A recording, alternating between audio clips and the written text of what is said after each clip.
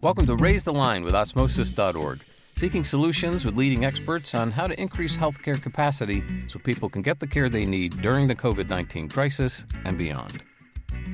Hi, I'm Shiv Gaglani, and today on Raise the Line, I'm happy to be joined by Cyril Phillip, who's a healthcare venture capitalist and principal at Providence Ventures, which manages over $300 million of venture capital funds on behalf of Providence St. Joseph, which you may have heard of is one of the largest integrated health systems in the US.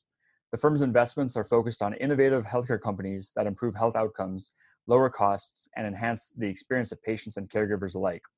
I'm looking forward to asking Cyril about how COVID has impacted the healthcare workforce and the use of telehealth at Providence, among many other developments. And I first met Cyril at the HLTH conference last October, which I was joking seems like 10 years ago, back in Las Vegas, and I've gotten to know him and his partner, Joel, a lot. So Cyril, thanks for taking the time to be with us today. Shiv, really appreciate the chance to join this podcast with you and speak to your audience and give some context into what my firm and Providence as a broader organization has seen as a result of COVID.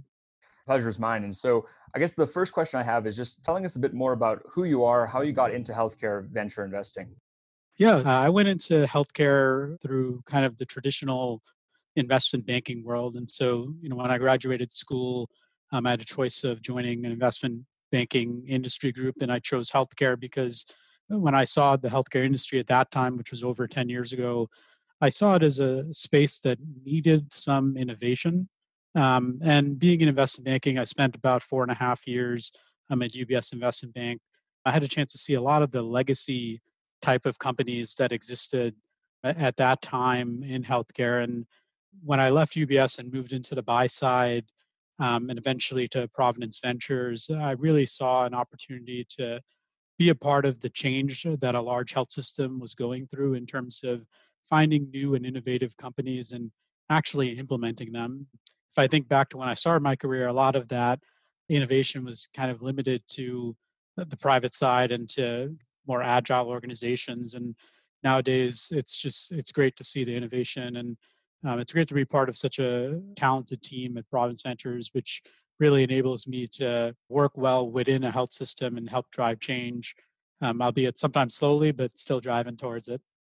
Yeah, so let's talk about pre-COVID, some of the changes you guys were most excited about, and then we'll have plenty of time to get into COVID. So up until 2020, what types of things were you all focused on at Providence?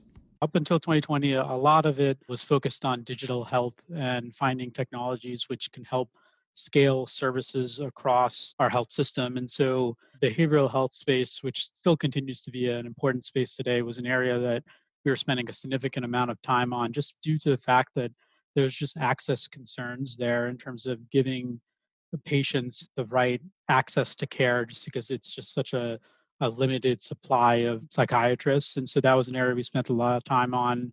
I also spent a lot of time in the healthcare workforce. However, my time there was spent more on the learning and development side and finding ways to help train our providers in terms of new skills and cataloging those skills. And both of those realms have kind of shifted a little bit in the current world, but they still are prevalent right now. I'd say in terms of how things have changed, it really COVID was just an accelerator on what we've already been looking at in the last 4 years or 5 years that I was here at Providence Ventures. We've just seen things heat up and seen change that we expected to happen in 10 years happen within 1 year.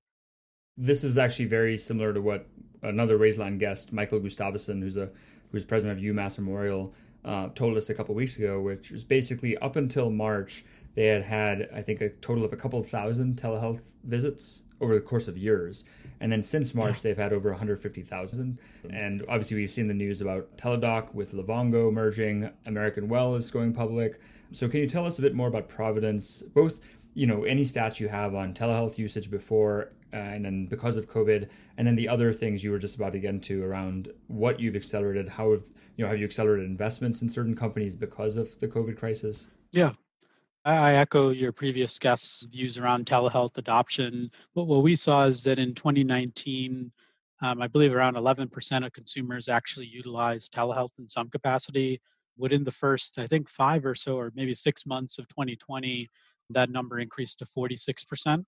And our belief is that we'll hit 1 billion virtual visits across all healthcare by the end of 2020, which is a pretty stark increase over past years.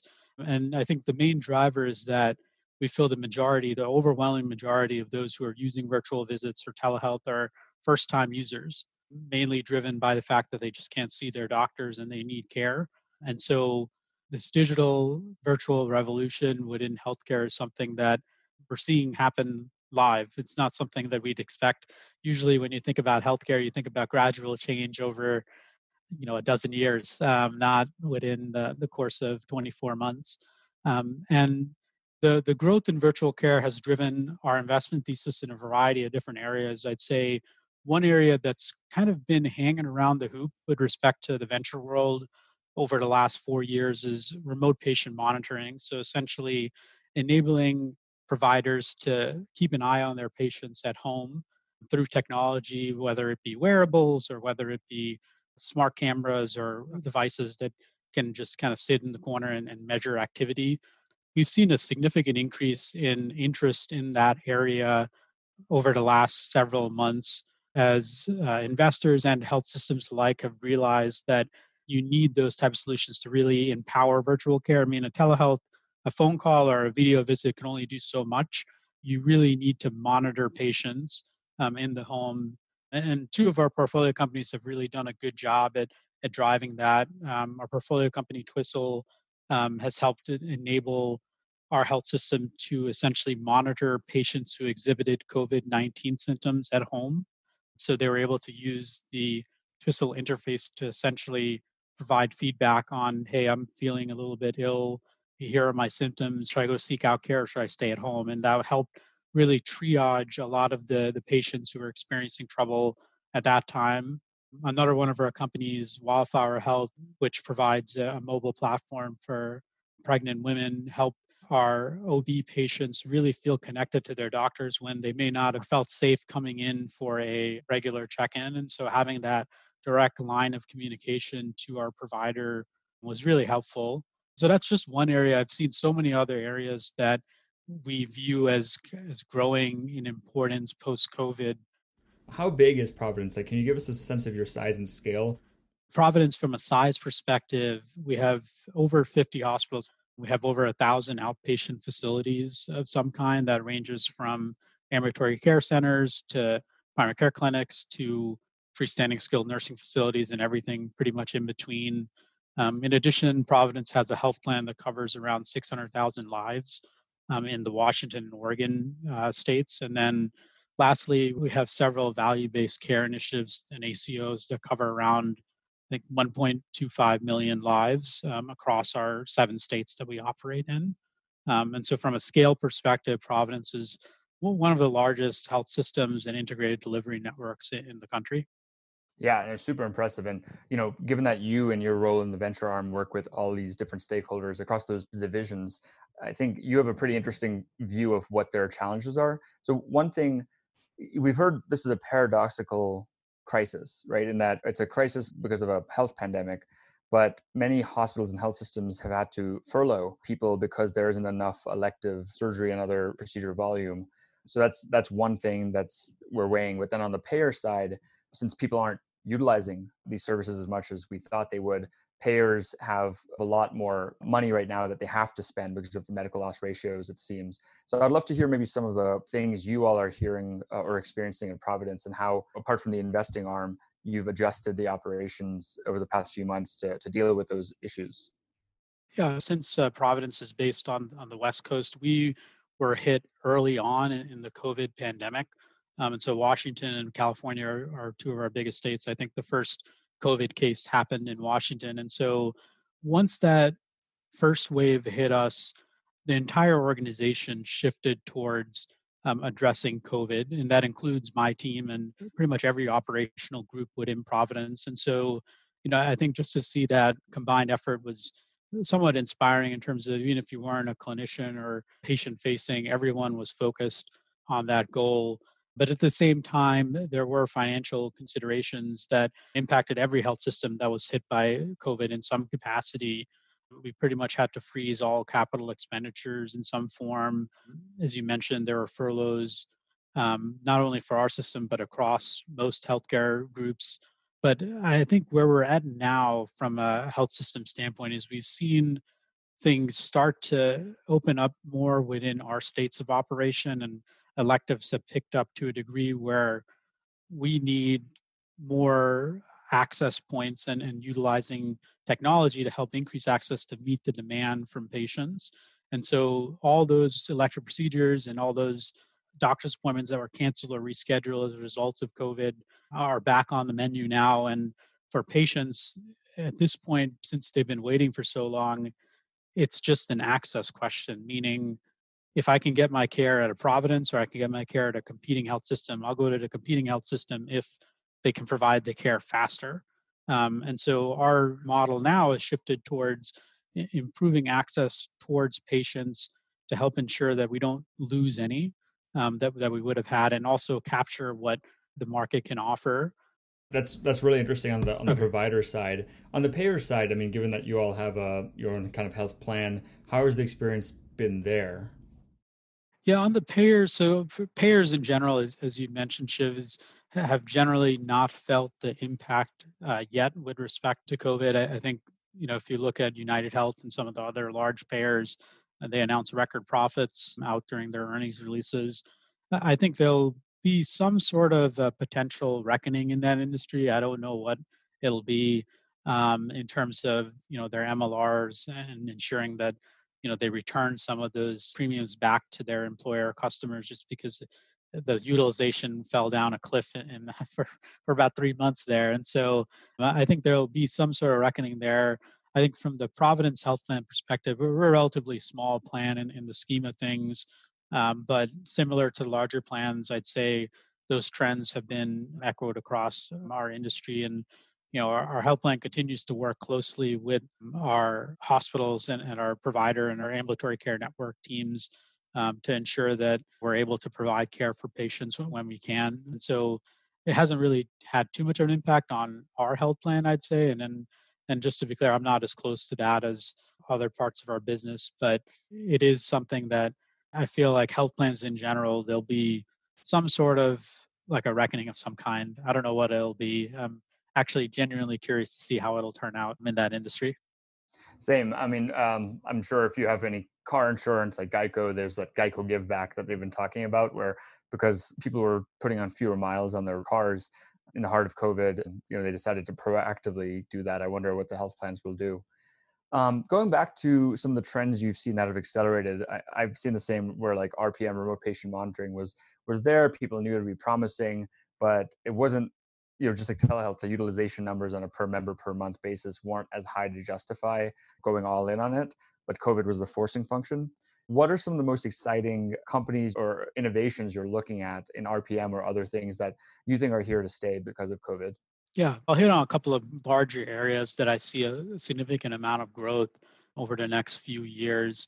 One area is in the Medicaid solution realm. And so what we're seeing with respect to the shift of the payer population within Providence, and more broadly speaking overall, is just a significant growth in the Medicaid population as a result of the economic impact and fallout of COVID. And so tools that can help empower our Medicaid population to take better care of their health, whether that's through direct virtual primary care offerings or through improving the enrollment experience for Medicaid, which I'm not sure if you're aware, it's almost a significantly complex procedure to try to even get on Medicaid. And for a lot of individuals who are suffering economically, that's just a struggle. And so we've been digging around to that realm, as well as providing care for patients, Medicaid patients, at the community point of care versus having them come into our health system when they're sick and when they're facing challenges.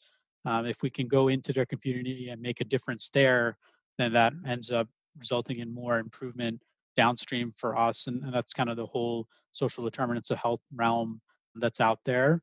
A couple of other areas that I'll highlight quickly: improving hospital operations. I think another aspect that was laid bare with respect to COVID is just the inefficiencies related to both supply chain management as well as just general hospital patient flow type challenges that hospitals face as a result of COVID, when we had both a significant increase in a certain type of patient and a significant decrease in another type of patient.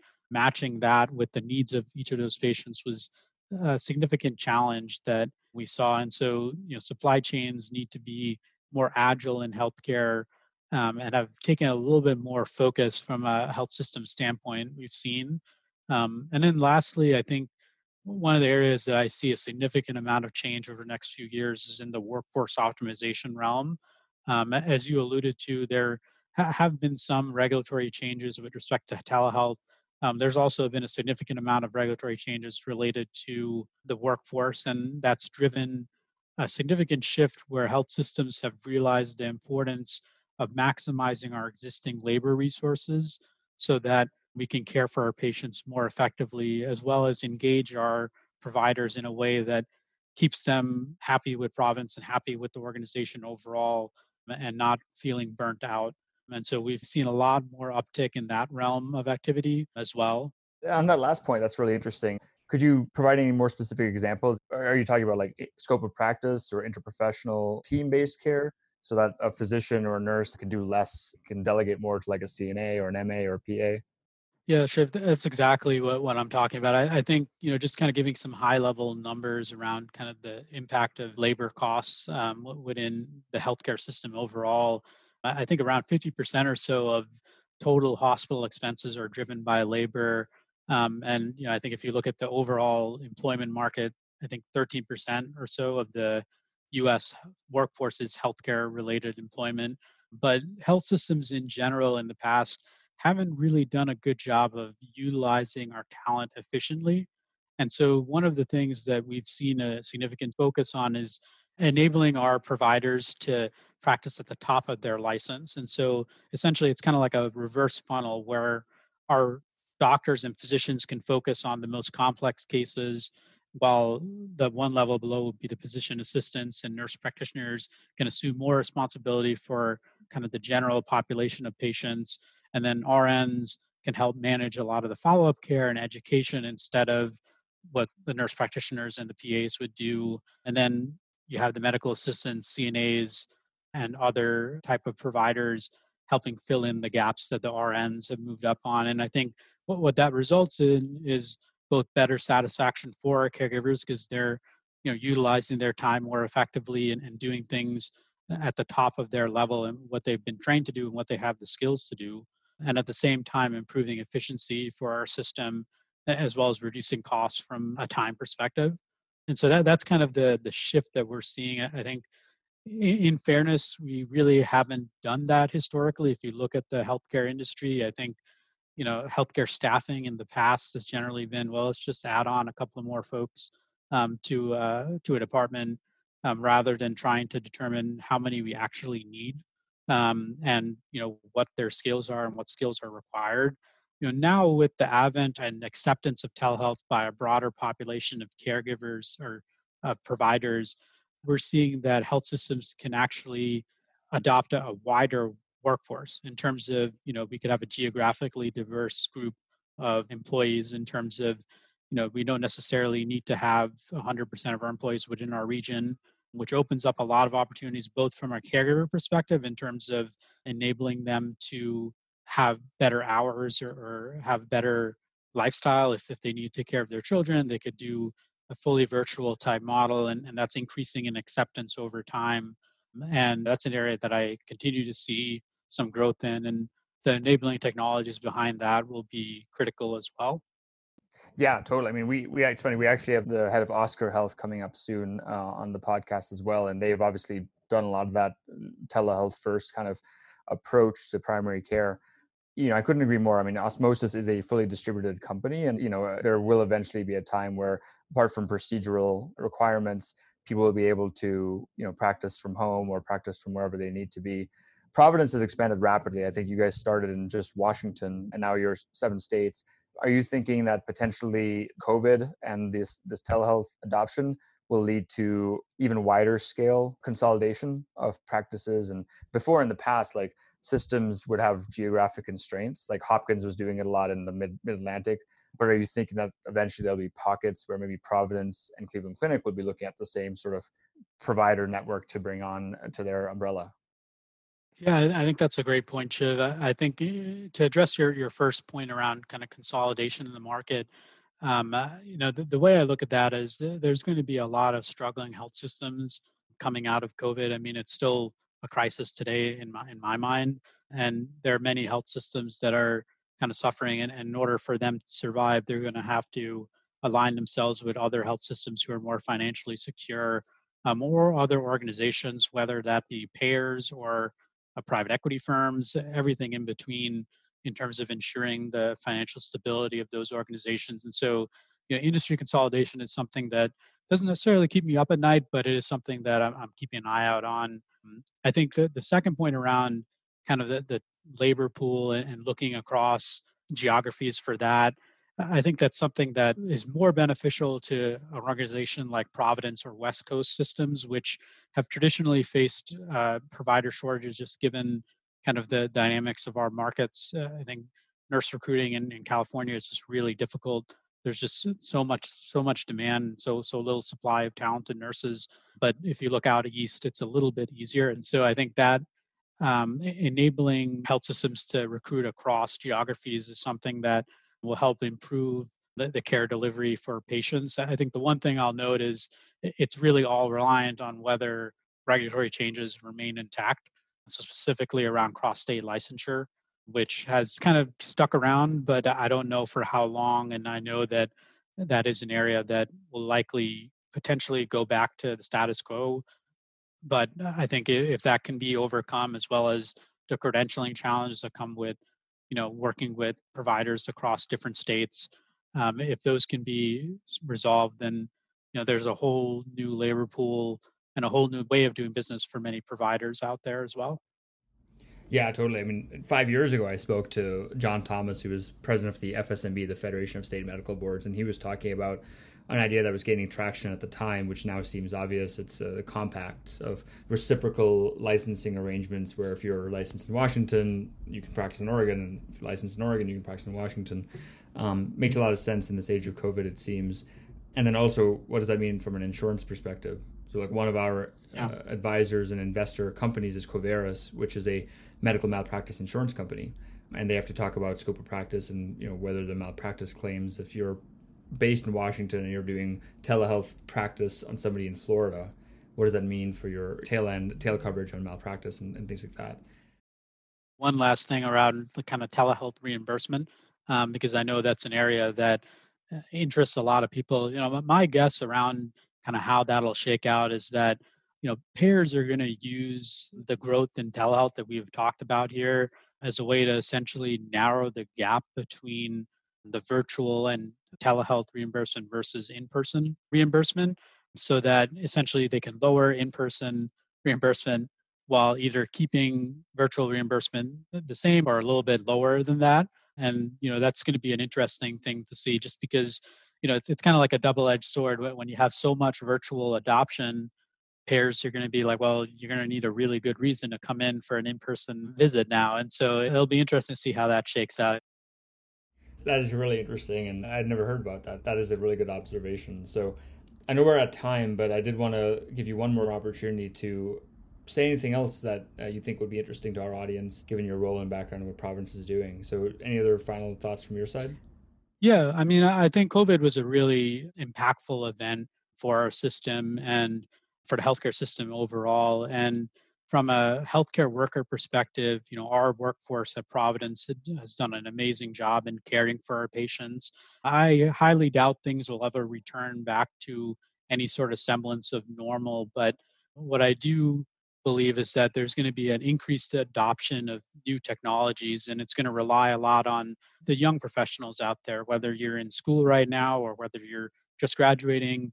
You're going to be the drivers of change, and we're going to see a lot of innovation. And I've seen it at least in the last month or so in terms of companies having solutions which have not been seen before and having adoption which have not been seen before. And we're going to rely on kind of that next generation workforce really help guide that change and be that catalyst for growth in the industry overall. So I'm excited to see how it happens. I know you asked me earlier in the podcast around kind of how the last 10 years have kind of changed. I'm really excited for the next 10 years and seeing how things evolve over that.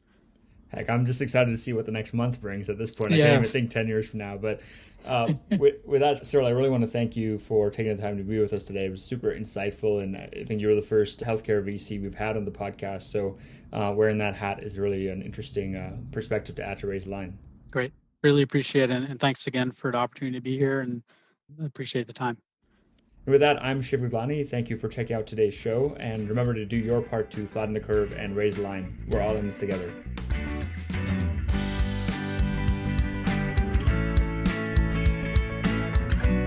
For more information on how you can help raise the line and flatten the curve, go to osmosis.org/COVID-19. If you like this podcast, please share it on your social channels.